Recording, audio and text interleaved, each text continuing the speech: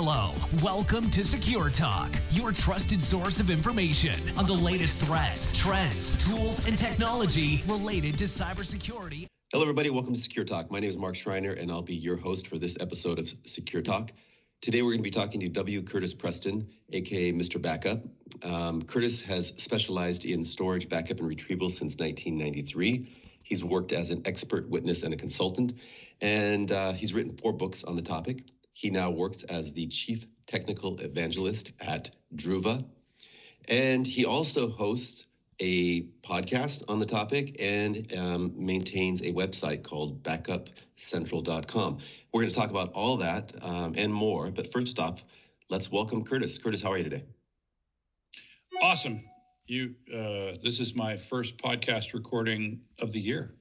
Wow, great. Well, Happy New Year, and this is a great kickoff for 2022. And I read on your LinkedIn profile you're down in Oceanside. I am. So I'm assuming you have much better weather than I do. I'm up the same coast as you, but all the way up in the Seattle Bellevue area, and we just got rid of our snow. I definitely have superior weather, but you have much greener things. I'm a big fan of Seattle. My wife actually went to a college that's no longer there in Everett. So I spent some time. What college was that? Seattle. I forgot the name of it. It was a Bible college, a Christian college, but it was, I think it was just called Puget Sound Christian College. And she went there, and my son-in-law is from Woodinville Bridge. Woodinville. Yeah. So I've been in and around Seattle quite a bit. And I did a lot of work for Amazon back 100 years ago. Yeah, well, it's a nice area. It's obviously changed a lot. Microsoft changed the whole world up here, and then with Amazon and everybody else moving in. But you're right, it is very green. And it's super, super nice for about 6 weeks during the summer. One of my favorite places is the San Diego coast, starting from kind of like Del Mar north to where you're at. So, I guess the grass is always greener, but this time of the year, I think you've got us beat. So, tell me a little bit about you specialize in storage, backup, and retrieval, and why is that so important in the context of companies who are moving their digital assets to the cloud? Because a lot of cloud providers will tell you that they do have backup services, et cetera. So why is it important? Yeah, it's a great question. And I would actually argue that backup and recovery and disaster recovery are even more important today than they were when I got started in this industry, when many of your listeners probably weren't even alive yet. Yeah. The thing is that in the cloud, and I'm a huge fan of the cloud, of virtualization and of cloud services and cloud, virtual resources and SaaS solutions. But the reality of all of those things is that they are a single command away from disappearing, right? Meaning that it used to take a fire or a natural disaster or a flood or something to take out your data center. Nowadays, a single command from a ill-intentioned person can delete your entire environment. And a perfect example of that, there was a company, their name is escaping me, but they were a company that their entire environment was in Google Cloud, and they use G Drive for everything. They stored all of their data, all of their company IP. So they were a very cloud forward company, right? And they had all of that in Google Drive, and then one day, a well-intentioned system administrator deleted what he thought was a test account. And what he did was he actually deleted the company's production account. And in a moment, the entire intellectual property of this company ceased to exist.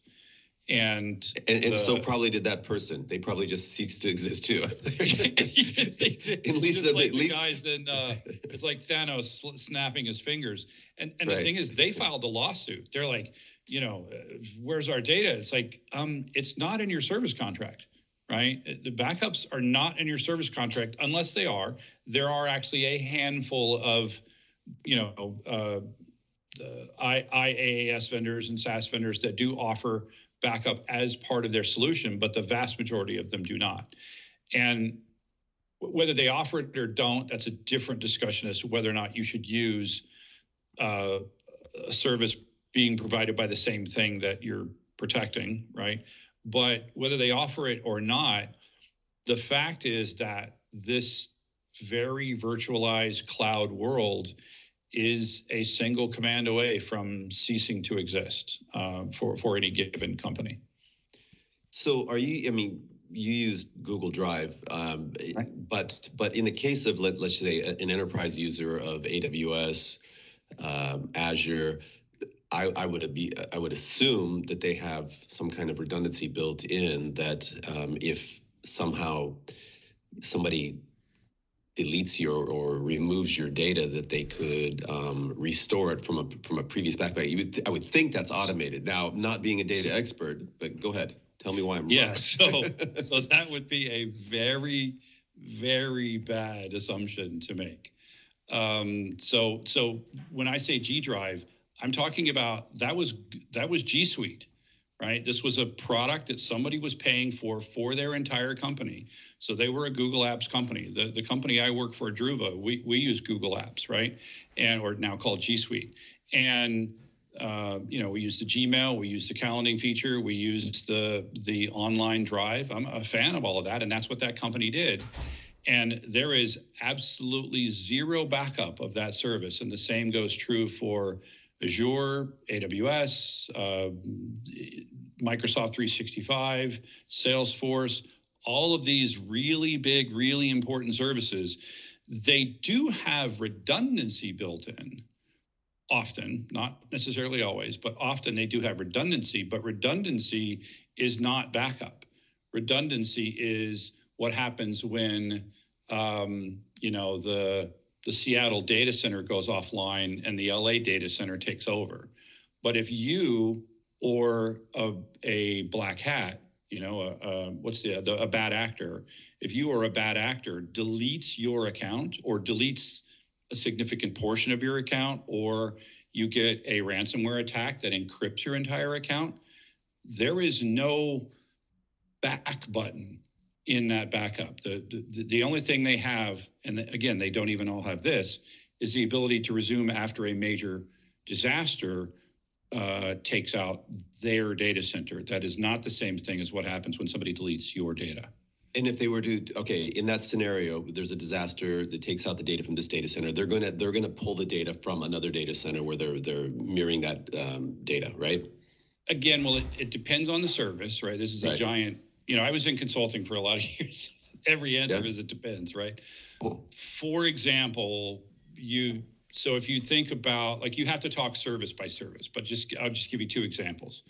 In AWS, you have S3, which is object storage. It's automatically replicated to 3 locations. That's just the way that's included as part of the service. So if they lose one of those locations, the other 2 locations can simply take over and serve up the data, right? In contrast to that, AWS offers EBS, which is enterprise block storage. And this is what your server is going to need to talk to, right? So if you have a server, a virtual machine in the cloud, a VM, that needs block storage. So that's provided by, I think it's called Elastic Block Storage, EBS. That is only in one, what they call availability zone. So if that data center disappears, so does your data. And that's very well spelled out in any service contract that you read. They will tell you if you're using EBS, if you're using EC2, which is their virtual machine platform, they will tell you that this data it is your responsibility to back up this data. Yeah. So obviously, with the amount of ransomware the number of ransomware attacks that we're seeing, which is basically daily. And I mean, we only hear about just the huge ones that even report. But I mean, in terms of small, medium-sized businesses, people are getting hit every single day. Yeah. And so what would you suggest? Because again, imagine if I had my SMB CEO hat on or CTO hat on, I would be like, oh, well, all of our data is on Azure or AWS, so it should be secure. But what you're saying is, yeah, kind of. I'm saying it depends. Not. It depends. Okay, it's absolutely not in the case of a ransomware attack. So tell us a little bit about what you would recommend, and you can go ahead and jump into the Druva solution, and or any other options. Yeah. So at the very base level, right? So first off, you just have to.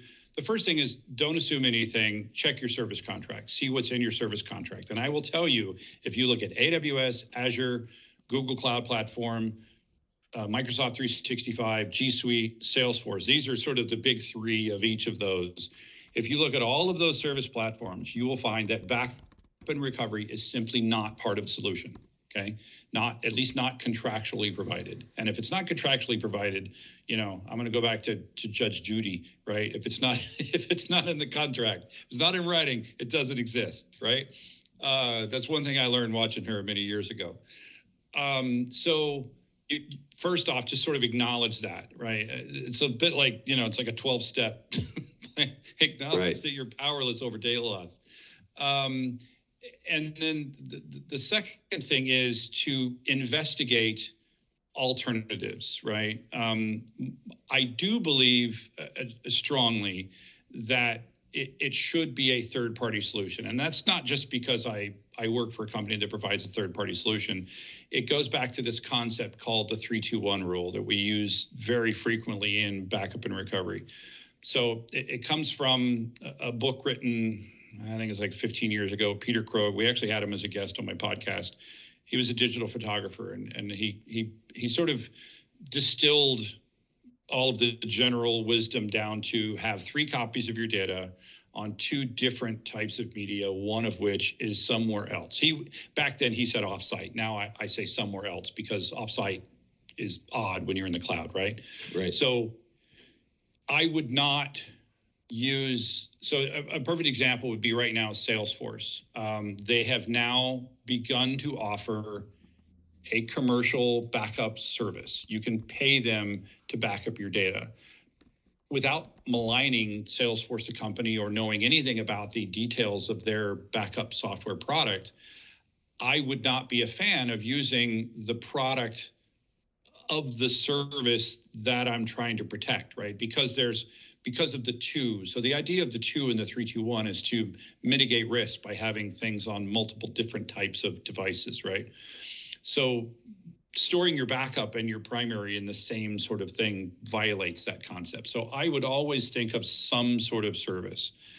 And then I would say that the smaller you are, and I don't want to, I'll say something, then I'm going to qualify. So the smaller you are as a company, the more a cloud-based service is what makes sense for you, right? Don't go and learn about backup and recovery. It's a complicated subject. It's a subject nobody wants to learn about, frankly. I've been in the... There go all of our listeners right now. Yeah. It's a complicated subject, right? So don't go investigate the hundreds of options. Use a service where they've already done that for you, and they do all the hard work and they handle all the physics, and more importantly, or just as importantly, the security. Now, when you go to the opposite end of that spectrum, when you start crossing certain lines of size, if we're not talking the cloud, an on-prem, like if you have an on-premises data center, an on-premises solution might make more sense, but you have to be really big before a cloud-based solution no longer makes sense. So the short answer to your question is, acknowledge that something's wrong. Don't try to become an expert in an area that a lot of people don't want to be an expert in, and just investigate services that can do cloud-to-cloud backup. And yes, Druva backs up. It does that, right? We do it for cloud, for backing up cloud things like IaaS, like AWS. We do the SaaS services. We also do laptop backup as well as data center backup. Okay, so let's just say I'm on one of those monster clouds, and all of a sudden, you put the fear of God into me, and I said, you know what, we need a backup solution. And now I'm on Google or some other search engine looking for a backup service. What criteria should I use to select a good service? So I'd say the first and most obvious thing would be, inclusion of the platforms that you use, right? So it's, going with the concepts of decreasing complexity in the IT environment, right? Complexity is bad, right? Complexity equals risk. Try to find a product that handles all of the things that you need to protect. Don't get one service for 365, one service for your AWS environment, one service for your VMware environment, right? Try to get a service that handles all of those things. And then the next thing I would look for is a service that can that views the concepts of security, that they put the concepts of security up front. Things like the data is encrypted before it ever leaves your site. It's encrypted when it's stored. The vendor in question, this is really important if you use a service vendor. The vendor in question should never, with a capital N and italics and underline, never have access to your data, to unencrypted versions of your data.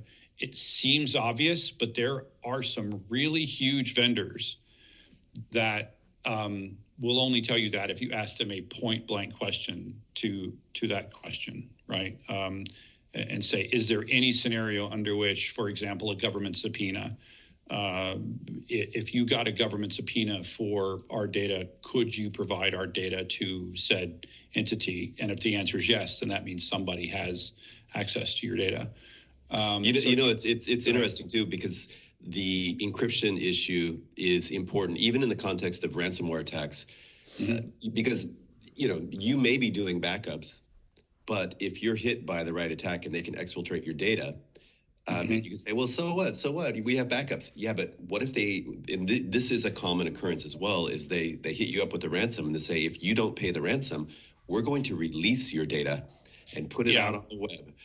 And guess what? All that IP, all those employee customer records, all that information, everything is just out there. But like you say, if it's encrypted, guess what? It's backed up and encrypted. So you covered up the size. Yeah, and that goes down that's an incredibly important topic. It goes down a much, it's not a rat hole, but it is a deep well of challenges, because now you start talking about encrypting your primary data, and while I do believe in that concept, there are a lot of challenges with that, right?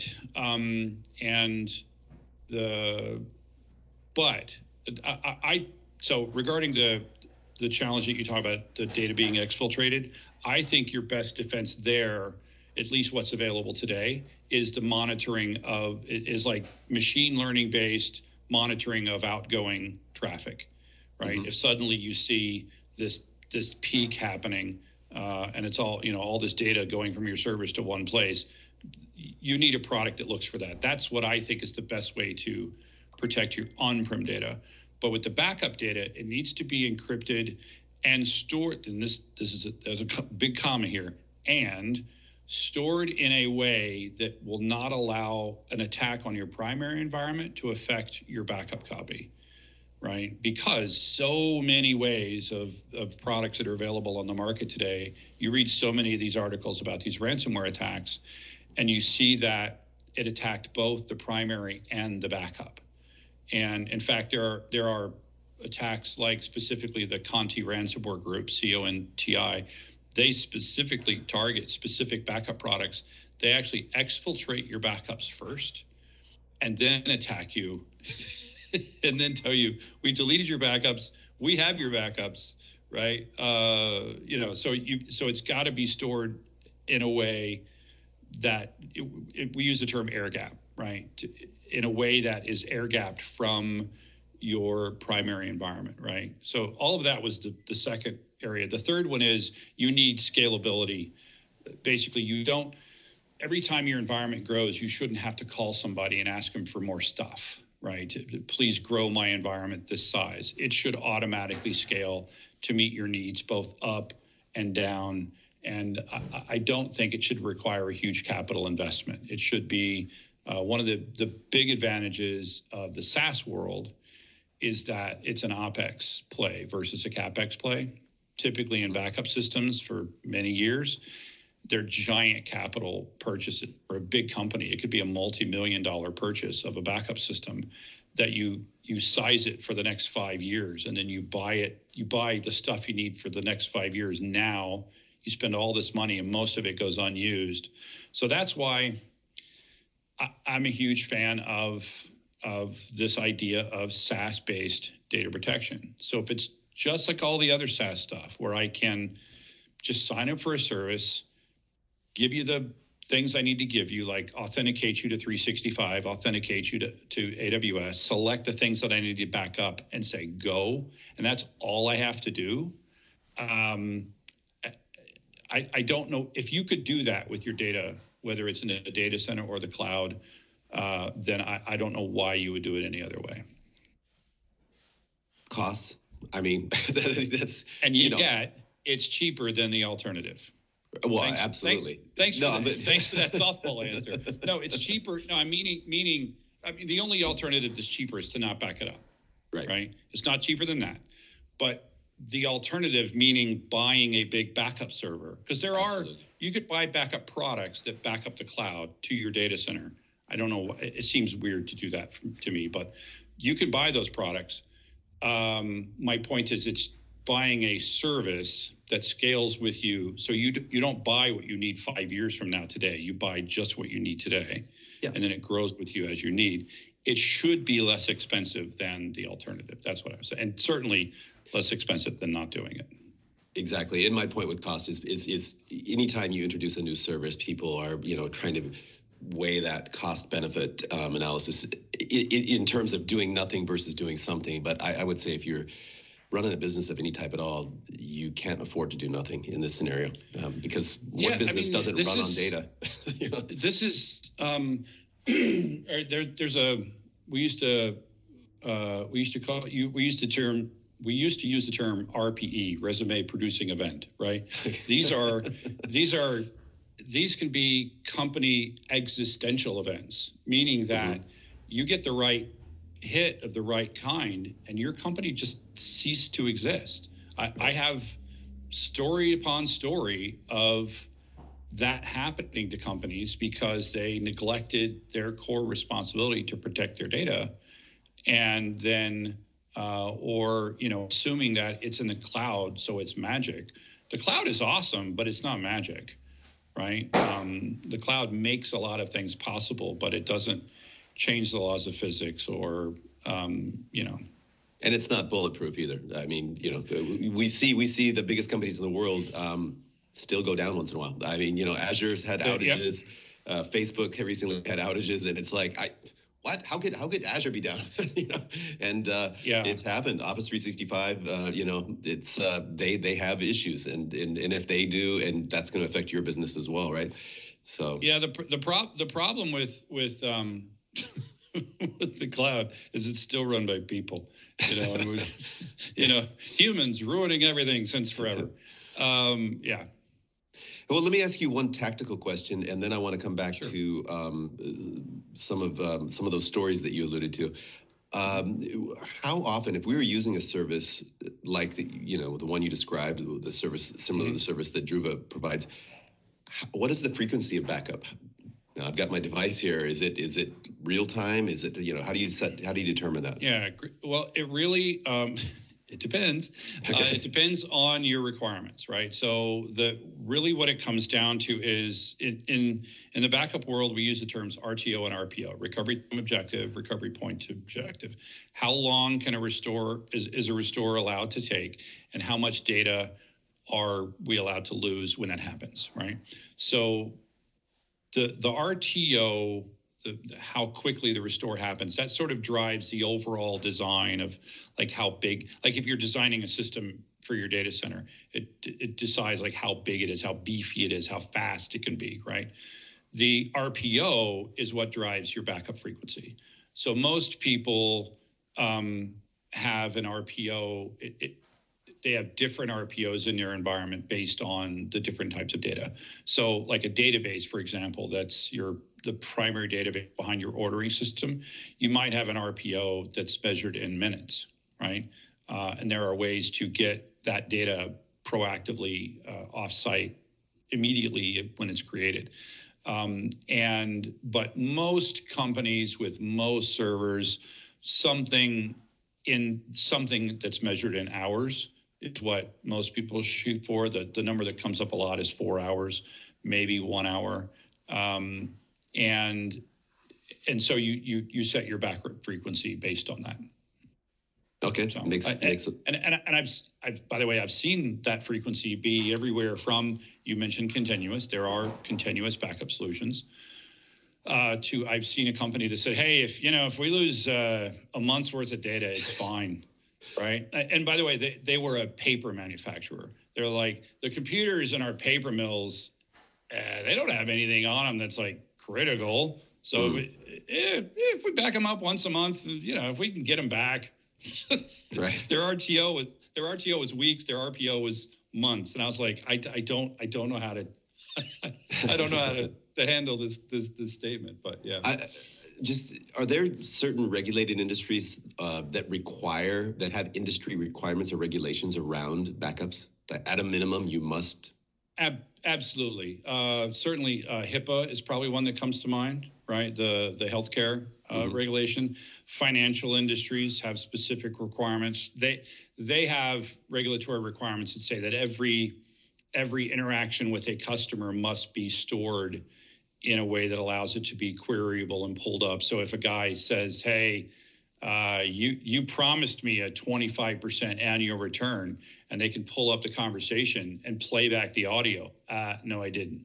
Right. So certainly there. And now when we look at privacy regulations like the GDPR or CCPA in California, and there's dozens of others around the world, there's an aspect of that. If you store personal data on people subject to that regulation, you must also, you need to protect it both from inappropriate access and also from loss, so that you can be required to back it up for that. Cool. So tell me, what is an expert witness in the context of storage, backup, and retrieval? So it depends on the case. Well, I can think of the two biggest cases I've been involved. One was a patent lawsuit, and from what I will easily call a patent troll. And then the other was a insurance lawsuit where the insurance, what are you a client? What are you I guess if you buy insurance, you're the client, right? Your client, yeah. So the client sued the provider. I have to speak very generically here. Client. Yeah. I don't know what the right word is, but I know it's agent, the seller, right? Yeah. So the insured had some kind of contingency in their insurance that said, in the case of natural disasters, the insurance would pay to relocate the data center. And it was the cheapest level there were all these other levels that the company provided. They went for the cheapest one. And so when there was a flood that was imminent, like it was a seasonal thing, and they knew there was a flood that was imminent. And so they relocated their data center, but they did it in a way where they moved it like real time to another data center in another part of the state, right? And they did it like with very minimal. It was a really impressive move by a pretty big company to move their data from a physical, typical on-prem data center to a colo facility elsewhere on higher ground. And it was a very expensive, like $200 million move. Wow. And the contract. I want the commission on that deal. That's yeah. The contract that they, the insurance that they had was to literally physically move the servers. Like literally, water is coming in the door. We will physically move your servers to another location, to higher ground. And they were arguing that their move was a physical move, and therefore they should be paid the $200 million, and that they shouldn't have to pay anything other than their deductible. And the insurance company felt otherwise. And in this case, I was actually hired by the insurance company to the dark side. The dark side. But the thing was, I, as impressed as I was about how well a judge had already ruled that anything that fell under business continuance to basically make sure that the move didn't disrupt the business, anything that fell under that was not covered. And so I was asked to look at all of their plans and determine what fell under, business continuance or not. So that was and the other was a patent. The other big one was a patent lawsuit where a large software company was being sued by a patent troll that happened to have a patent in a drawer and wasn't doing anything about it. And I helped invalidate the patent by, are you familiar with the term prior art? No. In the patent world, there's something called prior art, which is even 10, 20 years later, a patent can be deemed invalid. It should never have been granted because the idea already existed. There was already prior art that did the thing, right? And so I brought my way too many years of experience in the thing to say. They're like, we want to go way back, and you're like, I can go there. Yeah, I could go there. I could go there. And basically, I showed and documented that this thing that they got a patent for in 2000 was a thing that we were doing like in the mid 90s. Wow. Right. And actually used as a source. Have you ever heard of something called Deja News? Do you remember this? No. It was something Google bought. It just became part of the Google archive. But do you know what Usenet was? Actually, yeah, Usenet. Yeah. Okay. So Deja News was an archive of everything that was on Usenet. Wow. And I was able to pull up Usenet posts from like 1995, illustrating this concept, and that the concept already existed before they patented it. So yeah. That's in both of those cases, I was on the big guy's side. That sounds very, very interesting. You also have a podcast. It's the Restore It All podcast. Correct. Correct. Why would you ever do a podcast? Says the podcast host. So, why? What on earth were you thinking? I just found that I wasn't talking enough on a day-to-day basis. Right. Podcasts just. What's funny? Many people had asked me to do a podcast over the years, and I didn't get it. I didn't get the concept of a podcast. And it wasn't until I discovered some podcasts myself and was using them and realizing that there was this real niche of this audio only content. And I was like, I could do that. And I went to a coworker who, interestingly enough, my co-host is, he is like an introvert. Like, he is the complete opposite of me. And when I proposed it, but he's really, really smart. And I proposed it to him. I thought you were going to say the complete opposite of you. Sorry, man. Yeah, so that's fair. Touche. So he said, so he was, I said, we're going to do this podcast. He's like, okay, but he had no idea what he was in for. And now we've done, 130 episodes. That's awesome. And yeah, we have guests, and we have, sometimes it's what we call an OG podcast, meaning it's just the two of us. But there are so many events, so many things that happen in the news, things like these catastrophic events that I mentioned that prove why it's really important to get a backup. I'll give you a perfect example, one that really drives home the point I was making earlier, but also gives you the kind of thing that we talked.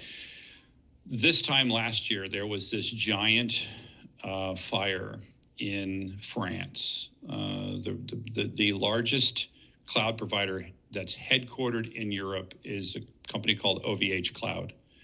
And they had this data center, a multi-story data center based on containers. I don't know if you've ever seen like something built out of, these are like shipping containers, right? Sure. So they had this big data center based on shipping containers, and then there was some kind of fire, and it was so intense that their fire suppression system just, I give up, I'm out of here. And so they lost not only that entire building, but the fire was so intense that it took out the building next to it, and that was their second data center. Wow. And a lot of people lost their data for two reasons. One is a lot of people assumed that their data was being backed up, and it wasn't. And the second is some people actually paid for, this goes back to my other point, some people paid for the backup service that OVH provided, and the service described that the backup data would be stored physically separate from the data it was backing up. It turns out that just meant it was going to be over in the corner, because a lot of people that actually paid for the backup service lost their data. I just saw in the news last week that a class action lawsuit is being put together in France for people who paid for the backup service and still lost their data. And are they looking for an expert witness? I'm trying to get signed up as an expert witness. I can go to France. I can get paid. And this time I could be on the good side. Right, I could be on the victim side.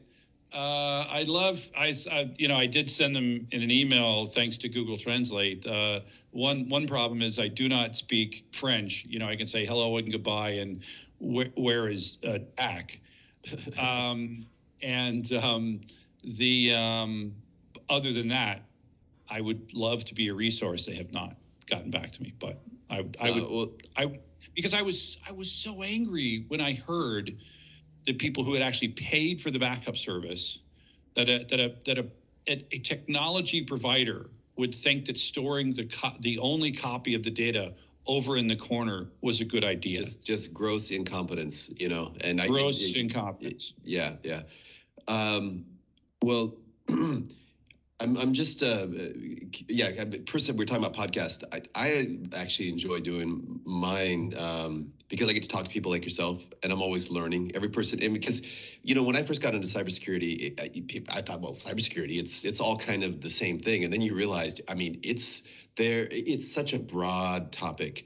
And then you can go a mile wide, but then when you pick one of those topics, then you can go a mile or two deeper on that specific area. So, and it's every week I'm talking to somebody from, it's looking at similar problems from completely different angles and perspectives. And it's right.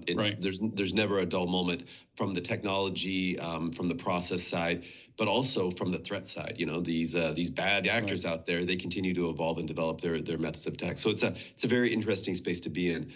And talking to people like yourself helps me kind of learn and keep abreast and kind of somehow organize my thoughts on the topic. So it's fun doing a podcast.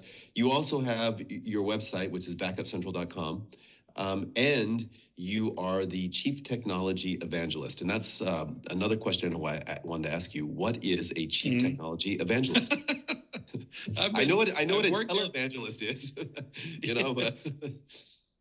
It's funny. My daughter, I have two adult daughters, and my oldest daughter just noticed my title yesterday, and she thought it was hilarious. She was just like, she's like, you're evangelist. This is hilarious. Basically it's a marketing position, right? Mm-hmm. But this that I'm doing right now, this is being a chief technical evangelist, right? So basically I explain why what we do is important and why the way we do it is a really good way to do it. I'm not sales, and I'm not even product marketing. So I'm not saying, I want to talk to you about, the Druva SaaS, backup for Microsoft 365 and why these 10 features are better than those 10 features. It's not that. It's number one, the number one topic I end up explaining is the one we started with, which is why you want to back up the 365. So for example, if you look at all of the 365 customers, the latest stat I saw was, I don't want to give a number, but the vast majority of them do not back up their data. And then you look at, there was finally at least one, there's been a public incident on G Suite. There's been a couple of public incidents on Salesforce. There's been many on AWS that prove the point that there is no backup unless you make one. There was finally a really big one on 365, and it was something that happened to KPMG. So KPMG, again, well-meaning administrator, meant to, what did he want to do? He wanted to clear out, again, I don't know why, but for some reason he wanted to clear out the private messages in Microsoft Teams for a particular user. And they were using this feature that 365 refers to as retention policies, which some people tout as a backup alternative, which it is not, and this proves that point. So they had a default retention of like 90 days, and they wanted these messages gone. I don't know why. And I could come up with all sorts of put your expert witness hat on and guess. Yeah. But they had this retention policy. So what they did was you can't delete data that's in a retention policy. So what you do is you make another retention policy and you move that user into the retention policy with a retention setting of 0. Right. And that's how you do it. Except he did the opposite. He moved I think it was some ridiculous number with way too many digits, essentially all KPMG users, except for the one that he meant to save the data. He moved all of them into this new policy, and boom, all of their private messages were gone. Now, I think we all know that the feeling that he felt when he recognized what he did. And what a terrible feeling that is. It's just like surreal. I've done that. I've done those stupid things, right? Wait a minute. There's got to be a way to back up out of this. There's got to be a way. Wait a minute. I can't believe I just, that poor guy. Yeah. And I do really feel for that person. At the same time, it illustrates this issue that 365, it had the real challenge, and the reason why I bring up 365 a lot is because it has a lot of what I would think of as features that mimic backup. Mm-hmm. So you can go into your 365 account and you can quote restore deleted emails or restore deleted files. That implies that you're getting them from a backup. 365 and these other SaaS applications, they're really just really big special purpose databases. Mm-hmm. And when you delete an email, it's really, that email is just a database record, right? And when you delete that email and there's a retention setting that says it's supposed to be kept for 30 days, it just sets a flag in that record, and it says this email is now deleted, which means it doesn't show up in your inbox. And when you say restore, it just unsets that flag, and now it shows up again. You didn't restore anything. And that's why I think a lot of people think that there are features that simply don't exist. So that's why I end up explaining that. So just to go back to your earlier question, this is what I do. I just explain this kind of stuff to people.